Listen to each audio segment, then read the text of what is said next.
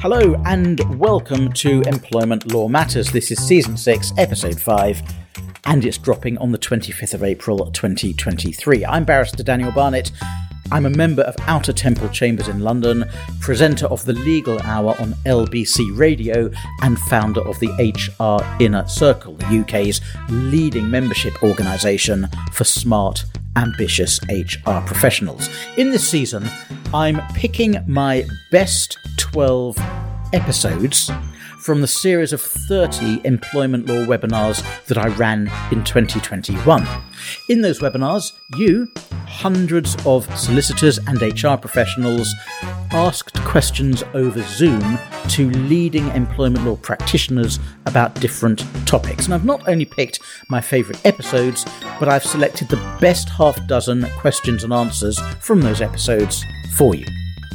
This week, we're looking at union recognition and collective bargaining. I'm playing extracts from a webinar I did on that subject with Sarah Fraser-Butlin from Cloisters, and the things you'll hear include her top tips on dealing with a difficult union representative, who can be a companion to help represent employees in workplace formal processes, and how to run collective bargaining negotiations.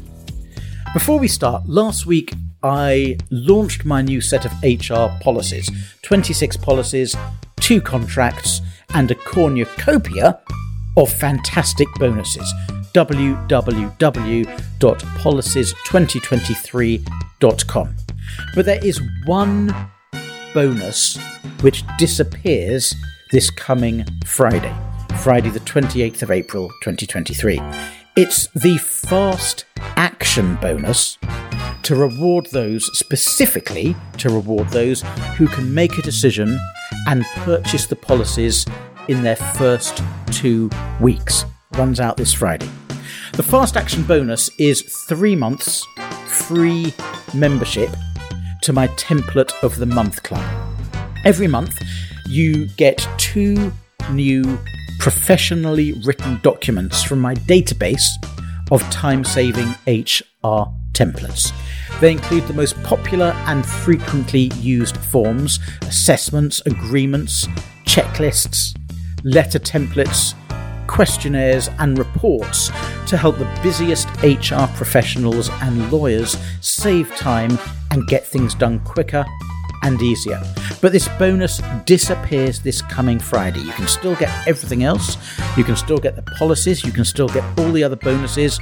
But the 3 months free membership to the Template of the Month Club is a fast action bonus which disappears this Friday. So have a look now.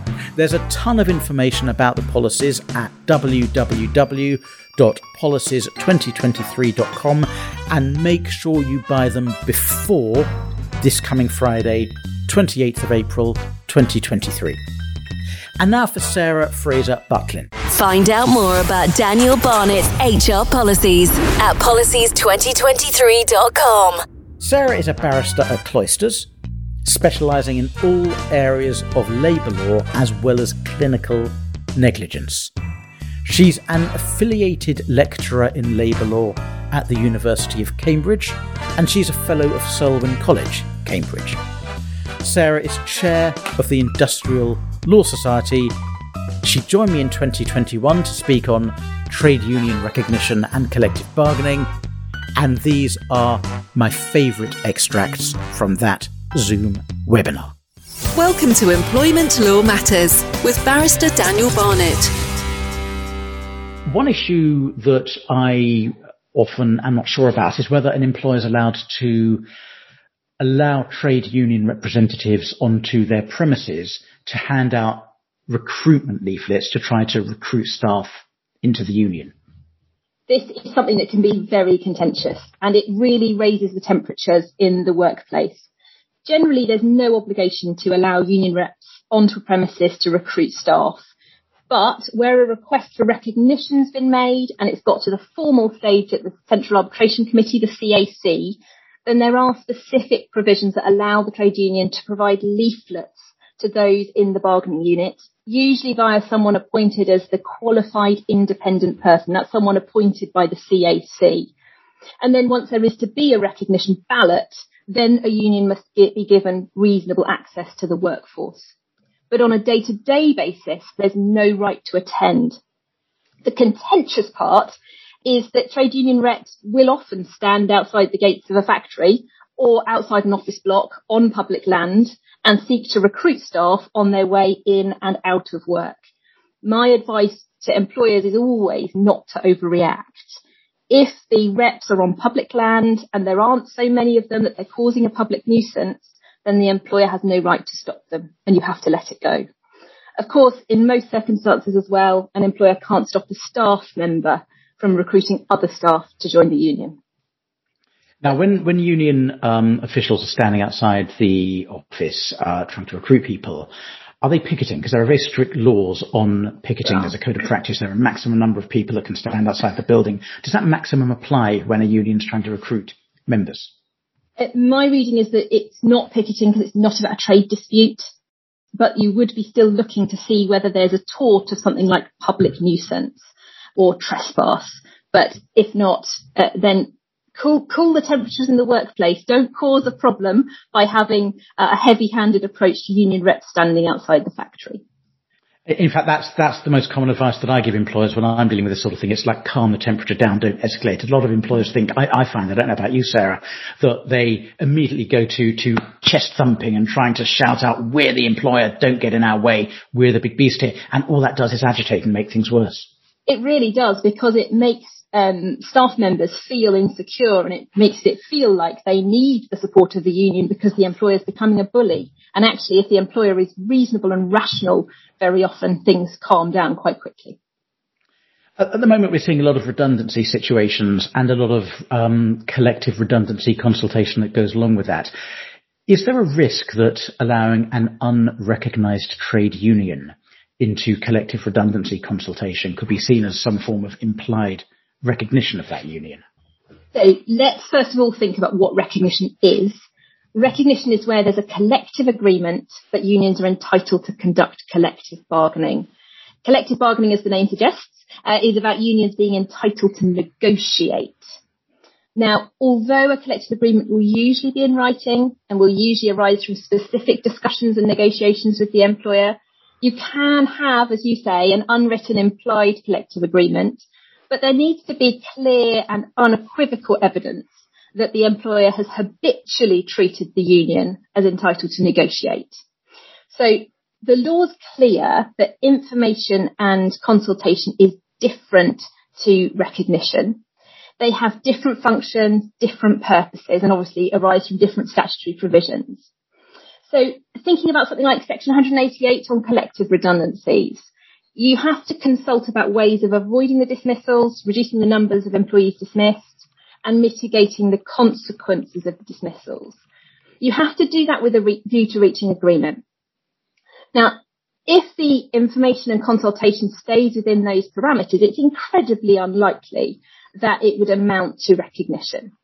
But if the consultation moves to bargaining about the terms and conditions, then it starts heading towards more dangerous territory. It's not an altogether clean line, so care is certainly required, and you'd need to really look at the historic position of the union. Chris Temming, good morning, Chris, has just commented that we've had this before, the problem of aggressive unions. And he comments, my HR team invited them in for tea and biscuits and everything became rather nice. It started in a very fractious way and was a great relationship 3 years later. I think tea and biscuits is the middle class equivalent of beer and sandwiches, Sarah Fraser-Butlin. Absolutely. I think you can make a lot of ground, especially with trade unions, by being friendly and positive towards them. And actually a good trade union relationship can make all the difference. I totally acknowledge that there can be real difficulties, and some union reps can be very difficult. But as Christopher Temming says, tea and biscuits is probably a good way to start, or beer and crisps. Now, there's a question from an anonymous attendee, which has 21 thumbs up. I knew this question was coming, and I'm not surprised it's the first one. Do you have any tips, Sarah Fraser-Butlin, on dealing with difficult union members, especially when dealing with redundancy consultations? Absolutely. I think, as we've just said, the starting point is always being polite and pleasant and supportive. And that comes as a real counterintuitive position to take when you are dealing with difficult union members. Firstly, just remember that they think they're doing their best for their members, and they are trying to defend, as they see it, the position. But being polite and pleasant and nice does go a hugely long way. I also advise that when things get really messy and the union rep is being incredibly difficult, to seriously consider escalating it through the union structures. So if you're dealing with local representatives, it's okay after you've tried to go up to the regional officer and say, look, this isn't working. We don't quite know why it's not working, but it's not working. Can we have a conversation about this to try and break the deadlock or break the relational difficulties? A lot of the difficulties arise when you've had a bad relationship beforehand. So it goes back to, if the union has battled for recognition, then you're probably going to have a more fractious relationship and you're going to have to build more bridges. Peter asks, who can be a companion to help represent employees in workplace formal processes? And can an employer legally reject a chosen companion? So the rights of accompaniment are found in Section 10 of the Employment Relations Act. The person to accompany could be a fellow worker, they could be a trade union official, or they could be a trade union officer. Remember, of course, that the worker doesn't have to be a trade union member, and the trade union doesn't have to be recognised. Can they reject it? Can the employer reject it? No, generally not. Obviously, if there is a specific problem during the accompaniment, like the person becomes violent or is incredibly difficult in some way, inappropriately so, aggressive, then of course you can deal with that. But broadly, the worker gets the choice of their companion. That's the word, companion, rather than accompaniment. There is some case law, isn't there, that says that as long as a companion,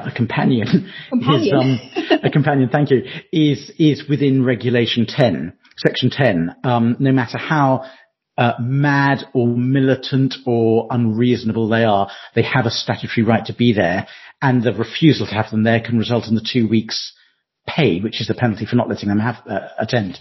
Absolutely. It's a very high bar before you can stop the companion being there. And I'm really saying where they're extraordinarily aggressive or violent, or there is some form of what we would raise the bar to being harassment of the dismissing officer or the disciplining officer. Absolutely.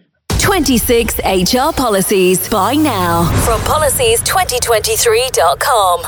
A lot of employers take the view that they will only allow a trade union rep or a workplace colleague into grievance and disciplinary proceedings, and they'll come out with statements in tribunal hearings.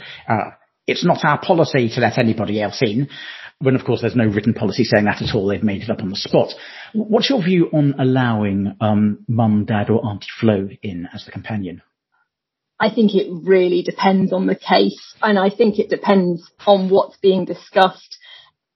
It can be very helpful to keep the temperatures down. Having someone accompany who is maybe a little bit more objective, then okay, but it's not a legal right. You can't say you're entitled to them. It becomes a very fact-specific decision dealing with what is the grievance, what is the disciplinary, and you've got to be aware that you have no idea who Auntie Flo is, so you don't really know what they might be like. So it's a real one to be very careful of. Liz from Burley Law, morning Liz, asks, when you're looking to change terms and conditions for over 20 employees, at what point are the collective consultation obligations triggered? I'm just bringing up section 188, Sarah, so everyone can look at it as you doubtless refer to it. Thank you. So the issue here is what we mean by proposing to dismiss as redundant. And remember that redundancy in section 188 doesn't just mean dismissals and sackings. It also means where you're making a fundamental change to the terms and conditions. So what do we mean by proposing to dismiss? This is a really difficult and technical area where the law is not entirely clear. We've got the case of, we also have to remember that the Collective Redundancies Directive talks about when collective redundancies are contemplated. So we've got UK law as proposed, directive provides contemplated. So we end up looking at something, the case of Akavan, and the court in Akavan held that the obligation to consult arose prior to the employer's decision to terminate employment contracts. Well, when is that? They held that the consultation procedure must be started once a strategic or commercial decision compelling him to contemplate or to plan for collective redundancies has been taken. Well, it's tricky, isn't it, to think through what the court actually meant in Akavan. The Court of Appeal in USA and Nolan was certainly not very sure. They referred the question back to the European Court, and they asked, was consultation required when the employer is proposing but hasn't yet made a strategic business or operational decision that will foreseeably or inevitably lead to collective redundancies? Or was it only when that decision's been made and the employer is then proposing consequential redundancies? Unfortunately, the European Court declined to determine the issue because in USA and Nolan, it was actually dealing with staff on a military base, and the directive, Article 1.2b of the directive, expressly excluded the dismissal of staff on a military base. So we're left with this phrase from the European Court of it being once a strategic or commercial decision compelling him to contemplate or to plan for collective redundancies been taken. And you'd need full facts, full understanding of what was going on to be able to advise properly on exactly when that is met. But there is certainly still uncertainty on that point. www.policies2023.com. 26 HR policies just for you. A question from an anonymous attendee. Do we need to continue to recognise a union if employees TUPE across from a company where recognition is in place? Oh, TUPE and recognition. It is really messy. So what we have to be really careful of is exactly what has happened. If the so recognition applies to a bargaining unit. And so if your bargaining unit retains a distinct identity after the TUPE transfer, and the union's an independent union, and that category of employees who also goes across in the TUPE transfer, then in those circumstances, the recognition also transfers. Now, so the simple answer is, yes, you do, if the distinct identity of that bargaining unit remains. The complicated bit is if the identity is lost, because at that point, the directive, the Acquired Rights Directive, says that the recognition should be maintained for a period to ensure that representation can continue for a period. But TUPE doesn't have equivalent provisions. So under TUPE, if the distinct identity is lost, then the recognition under Reg 6 doesn't transfer. But if under the directive, you at least need to keep it for a short period. Breeden Consulting provides small and medium businesses with the breadth of HR support usually enjoyed by large corporates. So if you want practical and commercially focused HR support, or if you're an HR professional looking for an opportunity to capitalise on your experience by joining a great team, visit www.breeden Consulting, that's BREEDON, breedenconsulting.co.uk. Interesting question from Sue Apps, and I think this is a very common concern. How can you make sure that a collectively agreed policy doesn't become a contractual term of an individual's employment contract? So a collective agreement only becomes a term in an individual's contract if there's a bridging term. And the bridging term is either expressed or implied. And so if your individual employment contract refers to the collective agreement, then obviously it's in the individual contract. The challenge is more often than not about whether there's an implied term that bridges the collective agreement into the individual contract. And my advice would usually be to actually make it abundantly clear and explicit that the collectively agreed policy is not part of the contract of employment. Expressly say there is no bridging term. And that should, depending on exactly what the factual matrix is, that should avoid it. Fran asks, is there a normal process for collective bargaining around pay? And what happens if you can't reach an agreement? Sarah Fraser-Butlin, 45 minutes. Go.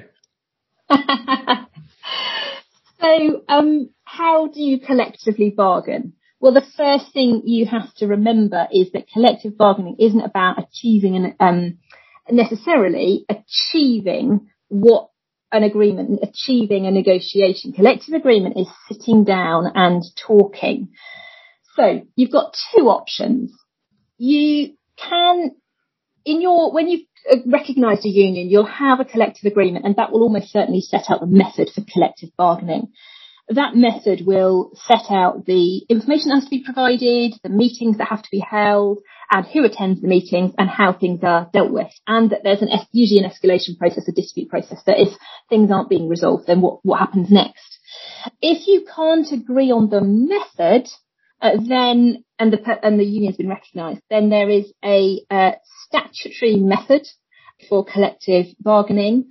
It is set out in Schedule A1 of Tallrika, and it sets out the 6 steps of collective bargaining of how it's to be done. And you can actually, that can be imposed on an organisation by the CAC if necessary.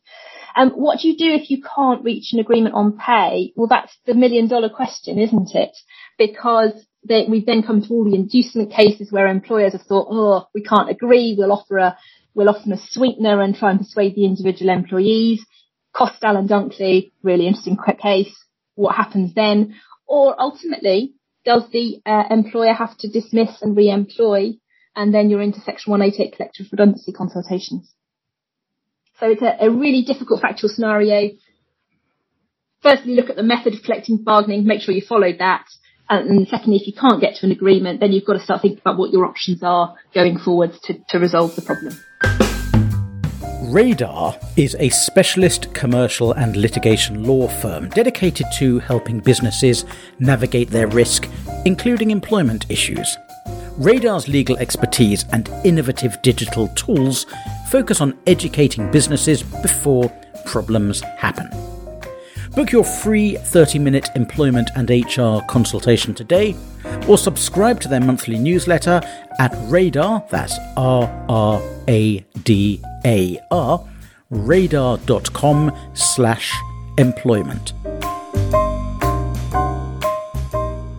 An anonymous attendee asks, our trade union has dwindling membership and invisible representatives. How easy is it to de-recognise the union?